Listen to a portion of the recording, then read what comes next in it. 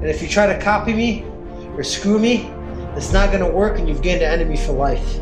The opposite of what I talked to you about yesterday. Yesterday we talked about playing a sucker to catch a sucker. Today I'm going to talk about just being in Zen and just playing your cards and having good faith in humans and human nature. Because you believe in yourself and you believe that even showing your cards cannot stop you. And both angles are right. And both angles work. Yesterday I was visiting a friend for a business deal and I literally told him everything I was working on.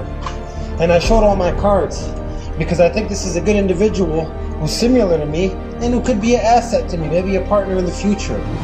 Now in my mind I could have said, yeah, I could play a sucker to catch a sucker and not tell him anything, but that wouldn't bring value to the conversation. I like to show my cards when I trust myself. When I know what I'm sharing, nobody else can execute on like myself. When I have that kind of faith, I'm not scared to share. You know, you want to hide your cards and play a sucker when you need to, when you're dealing with a shark, somebody that you have no social ties to, emotional ties to, and they'll cut you quick. But when working with somebody that you love, trust, or somebody that you look up to that you think could be a good partner, sometimes you could show all your cards.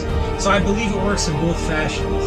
So today the pro tip is, sometimes it's okay to live in good Zen, good faith, and show all your cards. I could also hide the cool showers and not tell anybody that it really helps, but you already know the cool showers help me, and I want to show you that they help me. So this is how I show you that they help me. Woo!